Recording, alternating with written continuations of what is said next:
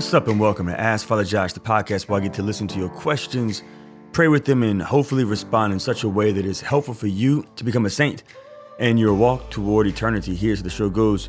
You hit me up with 3 to 5 questions dealing with anything and everything from morality to spirituality, relationship advice, evangelization, discipleship, and catechesis. The list goes on and on and on. I would then sit with your questions. I would pray with them. I would study.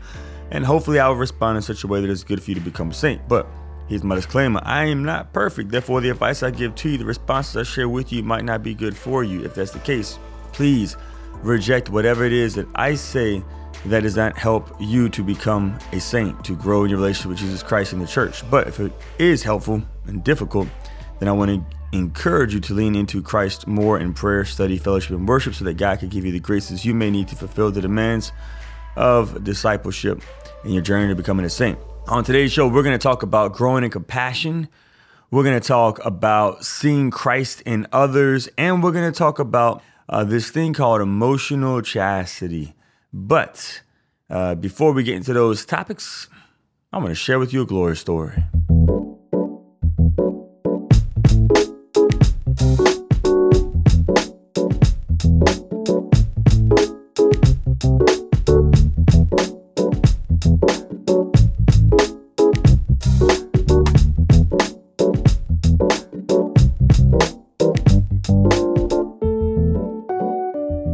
All right, my glory story is this. It's been really cool. Lately, my brother just released an album, a rap album, and a Christian rap album. And he invited me to be on it. So I did a song with him, and that was a lot of fun. But it was cool because I did a confirmation retreat for St. Paul's, Immaculate Conception, and St. Francis Xavier recently at the Mercedarian Sisters Convent. And it just went really well. Sister Dulce gave a talk. The nuns prayed over the kids before the Blessed Sacrament. Deacon Michael Parker preached. I was able to give a talk as well. But my brother was also able to come and share some of his testimony and his music with these young people. And it was just really beautiful being able to do ministry with my family. That was such a gift. I just love my family. My God has given me a great gift in my family. And so I'm super, super grateful for them and for this new season that God is drawing us in as well. Speaking of family, y'all keep my dad in your prayers. He was actually rushed to the hospital a couple of days ago, and he has some heart issues.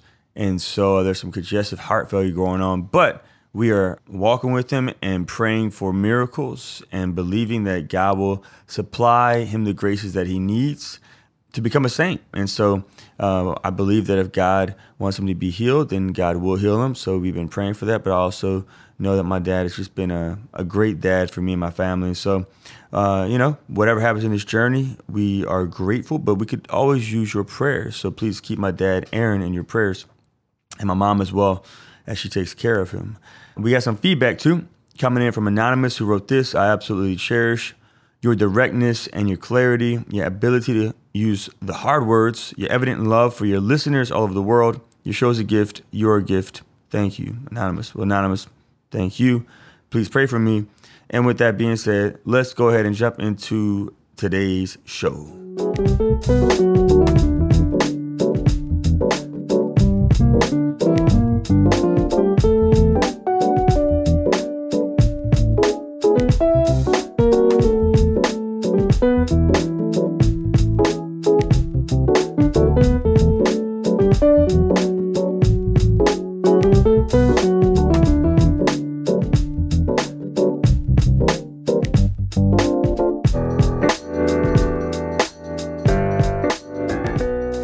All right, first question comes in from Delaney, who writes about emotional chastity. What exactly is emotional chastity, and can men and women partake in close friendships? Over my life, I've developed a lot of beautiful and fruitful friendships with men that have never become more than friendship, nor have I ever intended them to. However, recently I was accused of breaking emotional chastity within these friendships. It's a concept that I've never heard of before. I've asked around, and it seems like something fairly controversial, as some people don't even believe in it. I know that God delights in all friendships, but perhaps friendships with the opposite sex need more boundaries. Delaney, that's a great question. First, can men and women have close friendships? Yes, they can. St. Francis of Assisi had a close friendship with St. Clare, and so many. J.P. too had a close friendship with Mother Teresa of Calcutta. I have close friendships with a few people in my life who are women. And so, yes, men and women can have close friendships. Obviously, state of life might affect what's appropriate.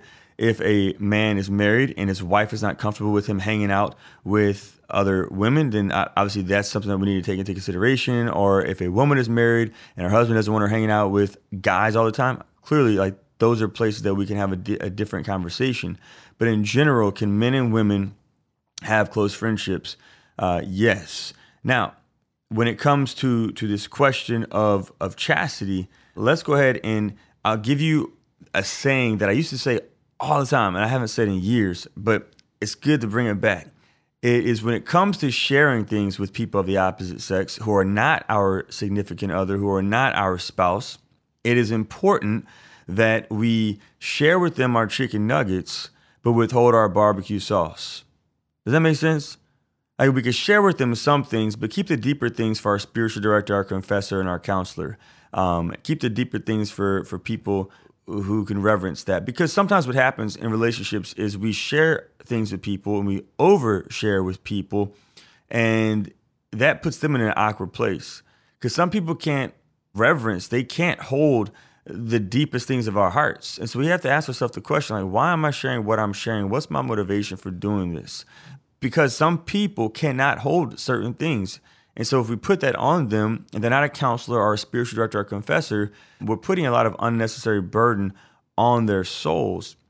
So just as we're called to like a physical chastity, we're called to an emotional chastity as well. Just as we wait till we are married to uncover certain things like our bodies with our spouse, we also ought to have boundaries when it comes to the uncovering of the depths of our hearts and our minds and our thoughts and our feelings and our desires, our hearts. We live in a generation where everybody wants to bear everything with everyone. We have reality TV. Reality TV began with The Real World back in, 1990 or something like that. And in the Real World, they had this thing called the confessional, which is not a sacramental confessional, but where people will bare their souls to this camera, but then that camera will share everything they bared in their confessional with the entire world, with people who don't even know them, with people who haven't spent any time with them, with people who are not going to reverence their hearts. Right? Reality TV has taught us that we need to know everything and we need to show everything. We need to talk about everything, and that is just not true. There are appropriate places and spaces where certain conversations ought to happen and ought not to happen. And so it's important that we have a custody of our tongue in our relationships with other people. Right? We don't need to share things that belong to our spouse. We don't need to share things that belong to our confessor. We don't need to share things that belong to our spiritual director. We don't need to share things that belong to our counselors. Share the chicken nuggets, but withhold the barbecue sauce. I even tell this to people whenever they're giving talks at conferences and at events. I don't tell everybody all your business. Like, that is not appropriate. Not only because it's not good for you to be that exposing of yourself, but again, the people in the audience, you might trigger their stuff, and they might have been like, I didn't come to this conference to hear this. One of my buddies told me one time he invited someone to give a talk at his conference he was hosting at his parish, and the speaker just like totally went off of the topic that she was asked to present on and started talking about all these things she's been through in her life, like all this abuse. And a lot of the people who were at this conference had been abused, and they went to the conference because the talk that she was supposed to give was intriguing. It was about prayer, but she ended up talking about her abuse, and it triggered a lot of people in the audience. And so they just weren't able to handle that. And so it's important for us to recognize that we need to have a custody over our tongue. And so when we have friendships with people of the same sex or the opposite sex, we need to have an emotional chastity with them. We need to be aware of what we're going to share. We can hang out with them. We can play sports with them. We can go to the movies with them. We could do ministry with them, whatever. But like, have a custody over the heart. Like, don't just share everything. And also, this goes not to just what we share. It goes to how we pray with them. Whenever we pray with people of the opposite sex, it's important that we just keep it simple. Go to mass together. You can go to adoration together. Pray the rosary together, but like, don't like bare your souls to each other. If you're not married, if you're not intending to get married with them, and so it's important that we examine our conscience and ask the Lord, like, have I even shared with Jesus these things that I'm seeking to share with these people in these conversations, whether they are of the opposite sex or the same sex? Have I shared them with Jesus? And if I haven't, then why do I want to share with them so bad? And what do I expect to get from them? What do I expect from them in return if I choose to share this with them? And so, yeah, I do think that there is such a thing as an emotional chastity that we need to be aware of in all of our friendships with everybody. There are certain things that only belong to the Lord, certain things that belong to our spouse, certain things that belong to professionals, and we need to discern what can we share with prudence and what could be good for the body of Christ to build up the body of Christ, and then what could become dangerous, what can become overwhelming, what can become unnecessary for us to share with other people in our life. So Delaney, hopefully that was helpful. Let me know if that was helpful for you. Keeping on this theme of relationship advice, we're going to talk about compassion. The next question comes in from Anonymous. Anonymous says this: my boyfriend and I are both devout Catholics. We try to help each other to pursue the Lord. We've had our ups and downs, but we both love each other very much and are attempting to discover if we are meant to be together for the long haul. He has been a real blessing in my life and has helped me to deal with my past and has made me a more loving and sensitive person. However, a lot of our issues stem from the fact that I struggle to give the compassion he both needs and deserves. I don't know if it's because of my past or because of a multitude of other reasons or simply because we're not meant to be. I want so badly to be there for him because I love him and I want him to feel that he can depend on me. Do you have any advice on how one can be compassionate towards another and how to grow in that, especially in regards to a relationship? So sorry that this is a super long and or confusing message. Thank you for all your love and hope you spread. I pray for you and your ministry. Thanks again, Anonymous. Okay, that's a great question. So I did take it to prayer. I'm going to share with you through my prayer, Anonymous, and hopefully this is helpful for you and for your boyfriend. The word compassion, it means to suffer with somebody, When we suffer with people, it's important that we suffer with people in a way that they want to be suffered with. We don't want to suffer with them in the way that we would want someone to suffer with us. We have to ask them the question, how can I be more compassionate to you? I know what I want. I know what I desire. But just because I want something whenever I'm going through something and I desire something whenever I'm going through something doesn't mean that other people want that as well. And so, for instance, one of my friends has a different temperament than me. So I'm probably more melancholic. This friend of mine is uber phlegmatic. And when this friend of mine was going through a profound season of suffering, I wanted to accompany this friend and I wanted to be there. I wanted to suffer with. I wanted to manifest compassion toward this good friend of mine. All right, so now my friend's suffering. My friend is phlegmatic. Phlegmatic people in general, not all the time, but in general, they don't like a lot of attention. They don't like for the focus to be on them, right? They just don't like that. And so I was like, hey, man, first, whenever I heard the bad news that was going on in his life, I was like, man, can I give you a hug or something? He was like, nah, I don't like to hug. I was like, all right, cool. So how can I suffer with you? You want to talk about it? I don't want to talk about it. I was like, okay. For me, I know I would probably want to talk about it if it was something that was really heavy going on in my life, in my heart, in my family. But typically people who are extremely phlegmatic don't want to talk about it. So I ended up calling a person who wrote a book on the temperaments. And I was like, hey, how do I suffer with a friend that's super phlegmatic? And this person was like, hey, what you need to do is you need to be in their presence, but don't focus on them. Don't ask them questions, just be with them. And then if they say anything, don't comment on it. Just give verbal, It's And I was like, that sounds crazy. I thought that was the most ridiculous thing I had ever heard in my life. However, I was willing to give it a shot. So we went to grab lunch one day. And I wasn't looking at this phlegmatic person who was suffering. I wasn't asking any questions about their situation. I was just there. And at some point in the conversation, said person mentioned something about their pain. And I literally just said, And after I said, said person began to say even more in the conversation and even more and even more. And all I did was listen and say, not even looking at the person. I didn't look. I was just there saying, So long story short, I had to find a way to suffer with this person in a way that this person would want to be suffered with, if that makes sense. So ask your boyfriend, how can I suffer with you? How can I grow in compassion with you?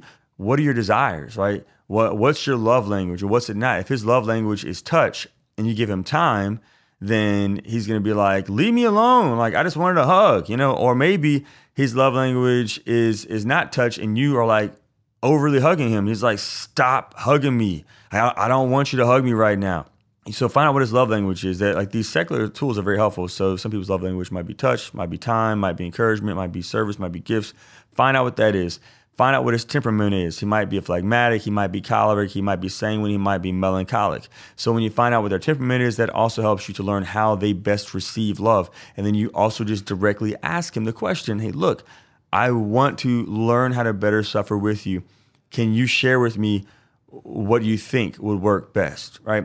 Again, we don't want to impose on other people what works for us. Oftentimes what we do, unfortunately, is we impose our systems of belief on other people, right? Because I'm a giver, I expect you to be a giver, but you might not be a giver. You might be like, I just want to give my time. And I might get frustrated, be like, why don't you ever give? You never give. That's not their way of like loving, right? So we need to find out how can this person thrive, and stop comparing them to our gifts. Everyone doesn't have the gifts that we have. Everyone doesn't have the personality we have. Everyone doesn't have the temperament we have. We're all very different. So we need to take time to learn and examine our surroundings and discover how we can best love those around us well. Hopefully that was helpful. We're going to take a quick break, and when we come back, we're going to dive into our final question on seeing Christ in others. Okay, here's the gut check right here, because if nothing changes, nothing changes. Do you want to be holy? And do you want to be an instrument of renewal in this world?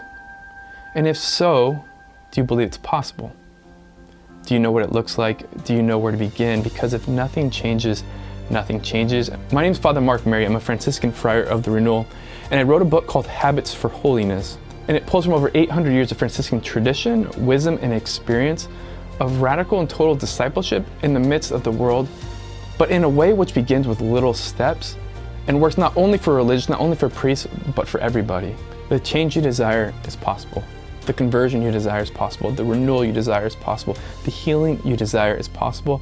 And it begins with little steps.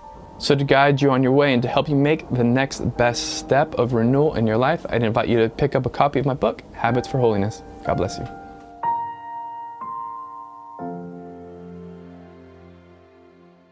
And we are back. Don't forget, you can hit me up with your own questions at www.ascensionpress.com/AskFatherJosh. You can also rate us and review us on iTunes, on Spotify, on Google Play, and other podcast formats. And you can rate us and review us there as well. You can share us on your social media pages, and that helps other people to find out about the show. If it's been good for you, potentially it could be good for them as well. Last question comes in from Anonymous. Anonymous writes this: what does it really mean to see Christ in others? Does Jesus really exist inside us in some way? Great question, Anonymous. So a number of years ago, story time, Father Josh, I went on a silent retreat with an exorcist by the name of Monsignor John Esseff, and it was an 8-day silent retreat, and he kept saying, who are you? And I'm like, I'm Josh. Who are you? I'm a sinner. Who are you? Over and over again. And finally, like the Lord, Holy Spirit gave me the grace to recognize who I am in the eyes of my Father. I am the body of Christ. By virtue of my baptism, I am the body of Christ. When the Father sees me, the Father sees his beloved Son. Right? The Father sees Jesus in me. He sees Christ in me. Jesus sees himself in me as well by virtue of my baptism. When we are baptized, we are no longer just made in the image of God. Everybody who has ever existed in the womb of their mother is an image bearer of God. We are all, whether you're Catholic or Protestant, atheist or agnostic, Muslim or Hindu or Jew, we are all made in the image of God, theologically speaking. We are not all, theologically speaking, the body of Christ. To be the body of Christ, to be a beloved Son of God the Father, we need to be baptized. That's one of the ways that we are invited to be the body of Christ.